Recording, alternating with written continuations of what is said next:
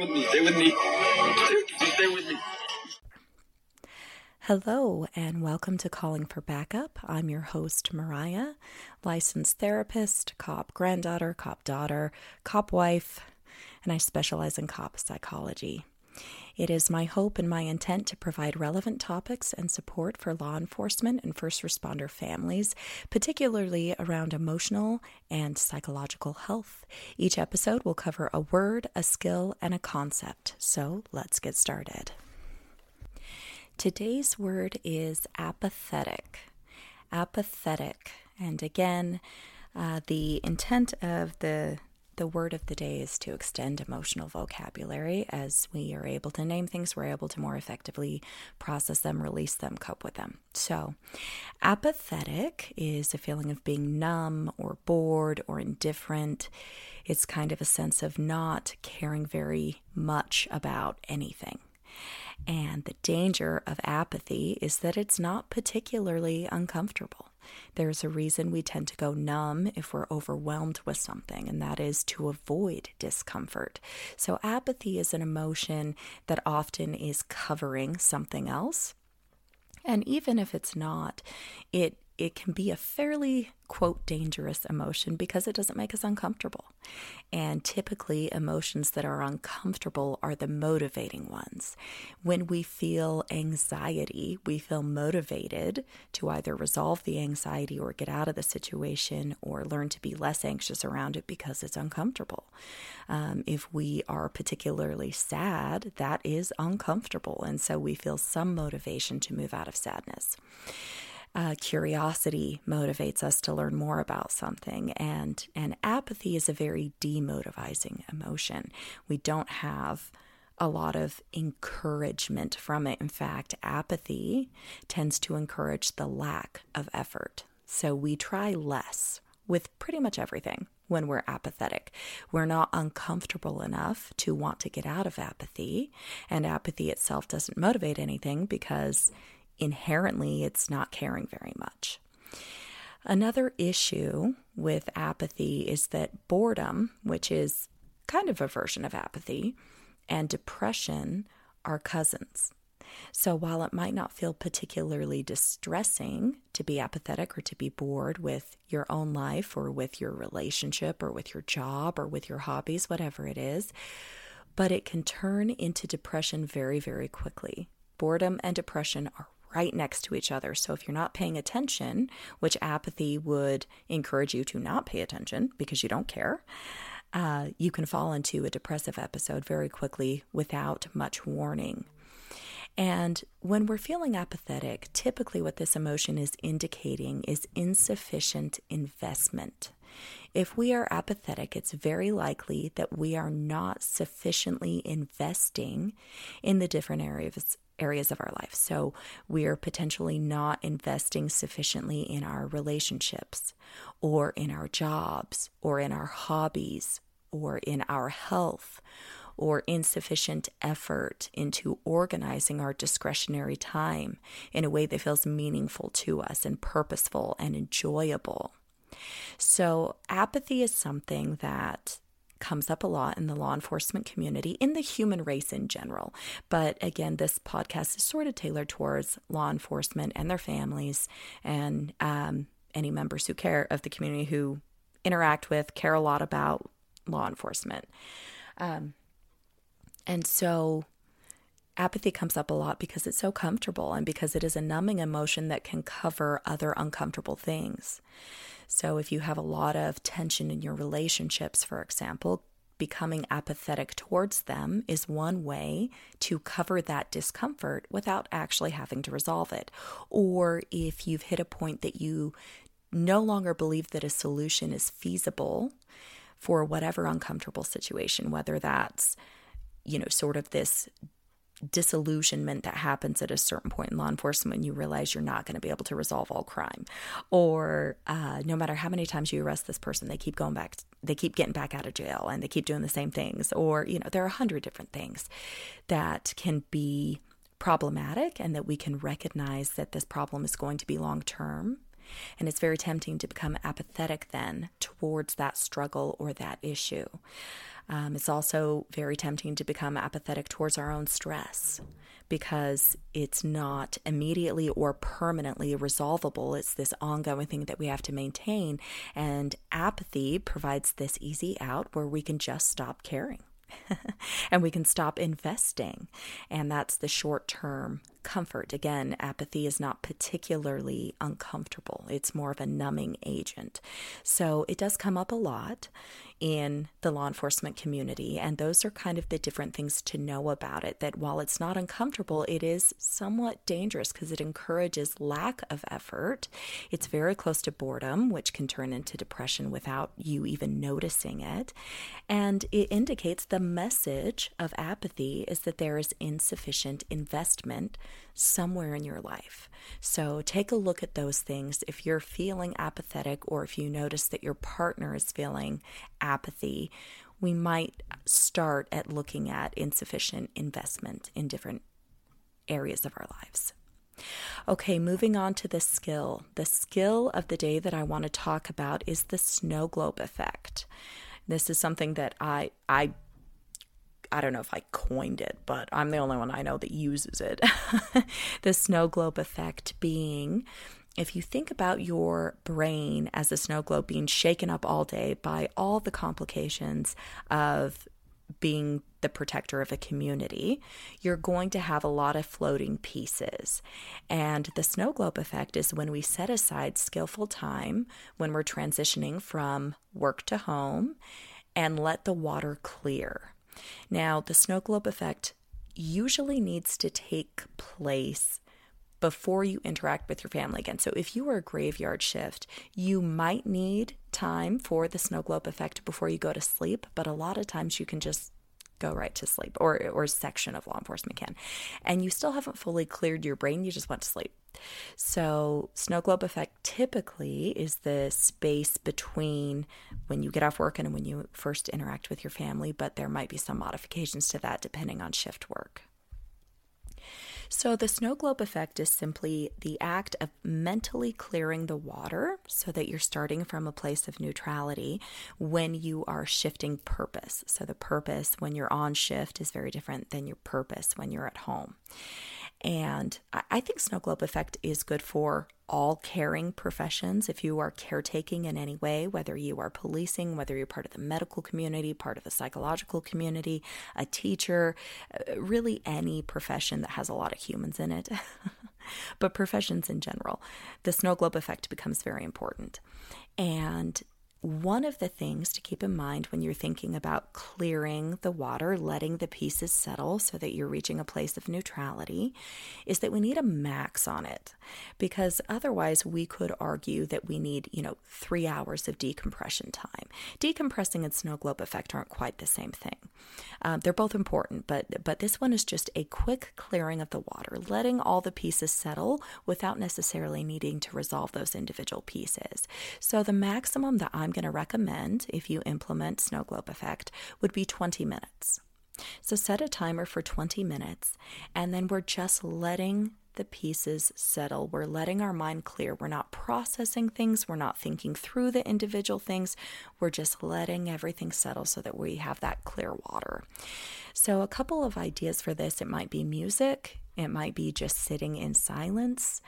It could be, those silly phone games that I think there's one called Bricks and Balls that Mike plays a lot. I've seen people play. It used to be Candy Crush forever, but that was several years ago, like 10 or something. That was a while ago. But different phone games, meditation, of course, animal care. If you have horses or animals or pets that need taking care of them for 20 minutes can be just when you feel that mental activity, that free-floating busyness start to settle, and you'll feel it. You feel very aligned. You feel more grounded. You feel more neutral. Just that mental tension starts to ease without, again, this isn't processing. This is just settling. Going for a walk, of course, workouts can do this. One of my favorite things to do is to read for 20 minutes when I first get home. Nothing related to my profession. Fiction for me, but it could be really anything as long as it's not work related. Something to get my mind separated from the tension and busyness of my work mind, so that I then, when I stop reading, I'm now neutral. Once I'm out of that plot, whatever I'm reading about, I'm now in a space of neutrality because I've separated from the mental weight and the mental frequency of the shaken snow globe. So keep in mind that even if you don't have active work thoughts going on, we still carry the echoes or the associated mental or emotional weight of our working brain, particularly anything related to law enforcement. So there's just, even if you're not thinking about your work day, that's not the same as having a settled, clear snow globe. Okay, so sometimes there are just thought echoes, which aren't particular conscious thought, but the weight, the mental activity behind them, and still being sort of in that frequency, in that mindset, in that mental weight. So Snowglobe Effect sort of resets that, clears that, and allows us to start from neutral. Very, very important thing to master. Again, maximum of 20 minutes. We don't want to move into numbing, and we also don't want to move into decompression. Not that decompressing isn't important, it absolutely is, but the point of Snowglobe Effect is simply to separate the mindsets and start from neutrality. Decompression is an actual relaxation technique that would probably take a little longer than 20 minutes. It's a little bit different than Snowglobe Effect. Sometimes decompression needs to happen later. You know, a lot of us get home and we have families that we need to take care of, and we have responsibilities that we shift into, and it's not full decompression time yet. But Snowglobe Effect only takes 20 minutes, in fact, a maximum of 20 minutes, and can happen before decompression, and allow us to transition into other responsibilities from a place of neutrality, even if we don't have time to fully decompress.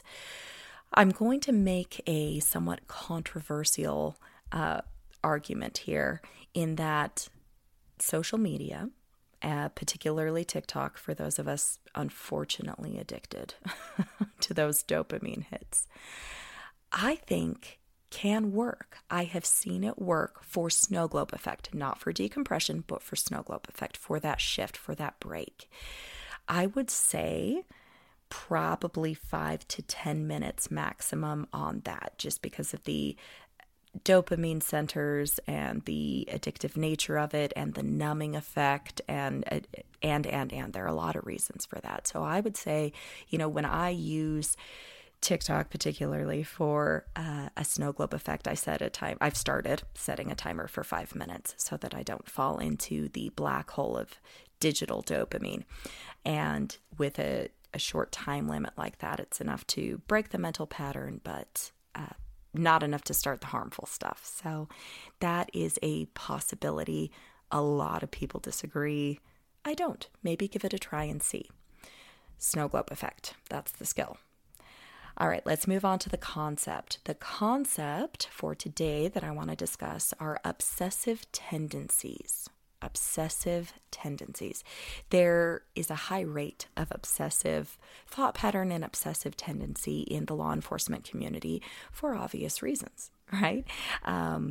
Especially at the detective level, there's a lot of carrying your cases with you. There are a lot of cross responsibilities. There's a lot of figuring things out and putting mental puzzles together, and things that are not well contained or easily contained, like a call screen. And sometimes even on patrol, certain calls, you'll run them over and over and over and over. So when I talk about obsessive tendencies, what I mean is any thought or task or skill or hobby that gets trapped in our mind and disrupts natural mental flow. We all have a natural mental flow. Thoughts come in and thoughts leave, and they circle back, and thoughts often branch into other thoughts. We tend to think in chains. We tend to think in spider webs.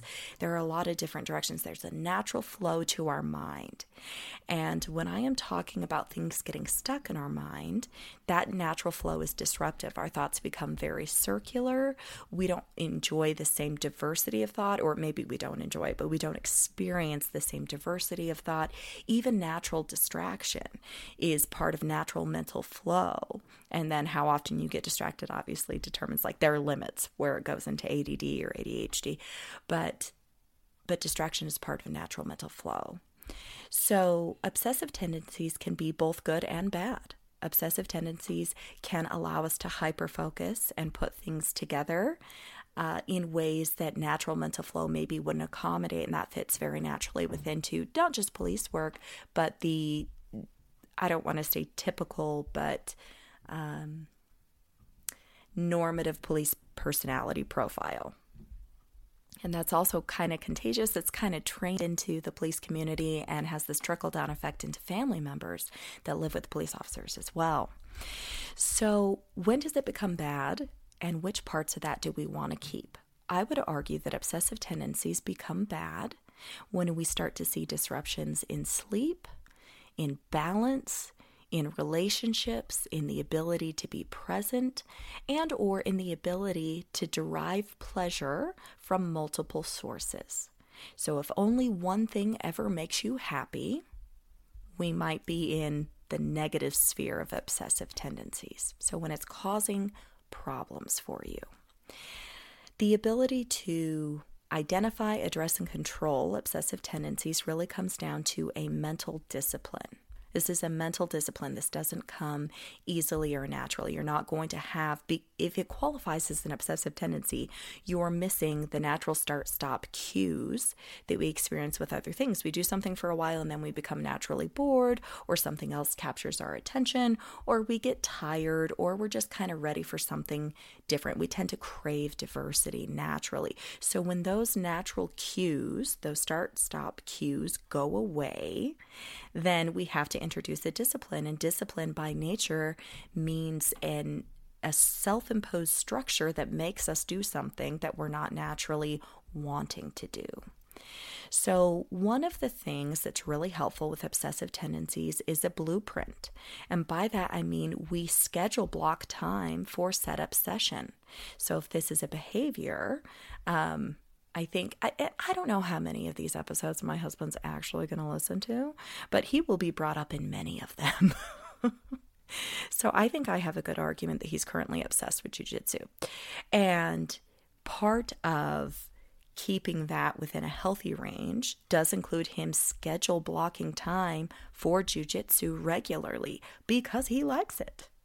And because that is something he really wants to do. And if he has access to that on a regular basis and he knows, okay, 5 days a week I'm going to be able to do this, then at other points during his week when he's doing other things, the obsessive tendency will actually relax a little bit because he has regular access to this thing that his brain wants to attach to. So schedule blocking time for the thing that you feel a little obsessed with is important. And in this case, it's a hobby and a behavior. But there are also thoughts that we get obsessed on, and whether that is putting together a case, whether that is replaying a conversation that you've had, whether that is trying to think through a problem, whether that's trying to plan something for the future, resolve something from the past, spend time processing grief. There are a lot of things that can become obsessive tendencies. And so, in the positive way, it's schedule blocking time for that, but it's also putting time limits.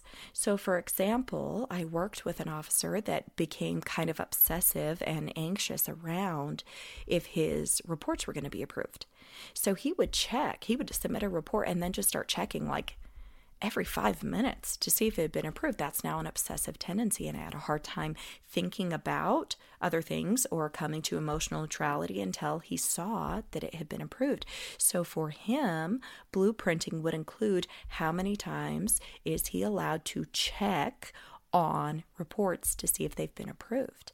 And however you take wherever you're at and, try to maybe cut it in half if it's causing negative emotions or mindsets, or if it's causing problems for you. So it's also a time limit. So setting aside a time, it's a time dedication, but it's also a time limit. This can also go with behaviors for if you're obsessively checking locks all the time, home security stuff that happens in early law enforcement careers. Set a cap. How many times are you allowed to check the locks before you just force yourself to go to bed and stop checking? How long are you going to let yourself sit and replay a conversation? Set a time limit, set literal worry time. Like, okay, for 20 minutes you can sit and obsess about this thing you're worried about. And then when that timer goes off, set a physical timer, you're moving on to something else, knowing that you can come back to it tomorrow. And that's kind of how we discipline our mind. When the mind wants to obsess on something, it is persistent. Whether that, again, is a thought, a problem, a case, replaying a conversation, thinking about our grief, a behavior, whatever it is.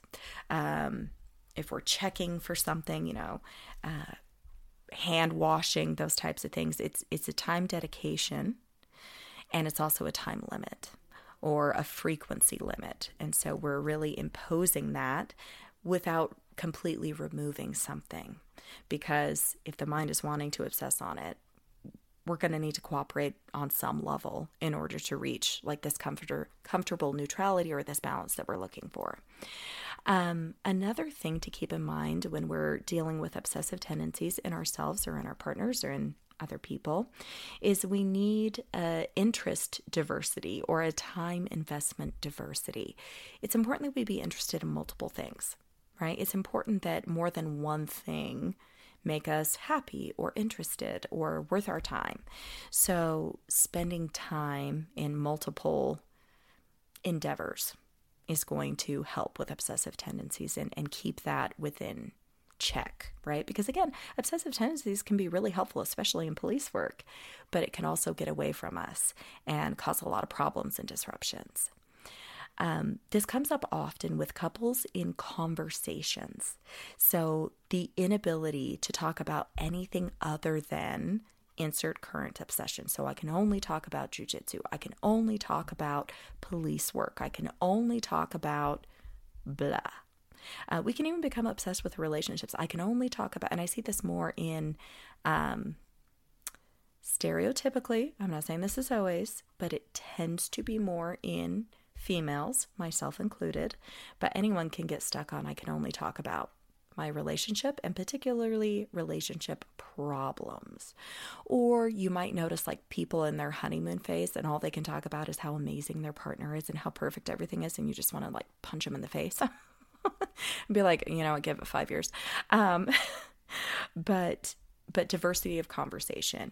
And so a lot of times, again, taking it back to especially in law enforcement, we will see an atrophy in the ability to talk about things other than law enforcement and the gym. So one way to address this is ask questions about topics that you may not feel a natural interest in. So if your partner wants to talk about a book they're reading, even though you may not give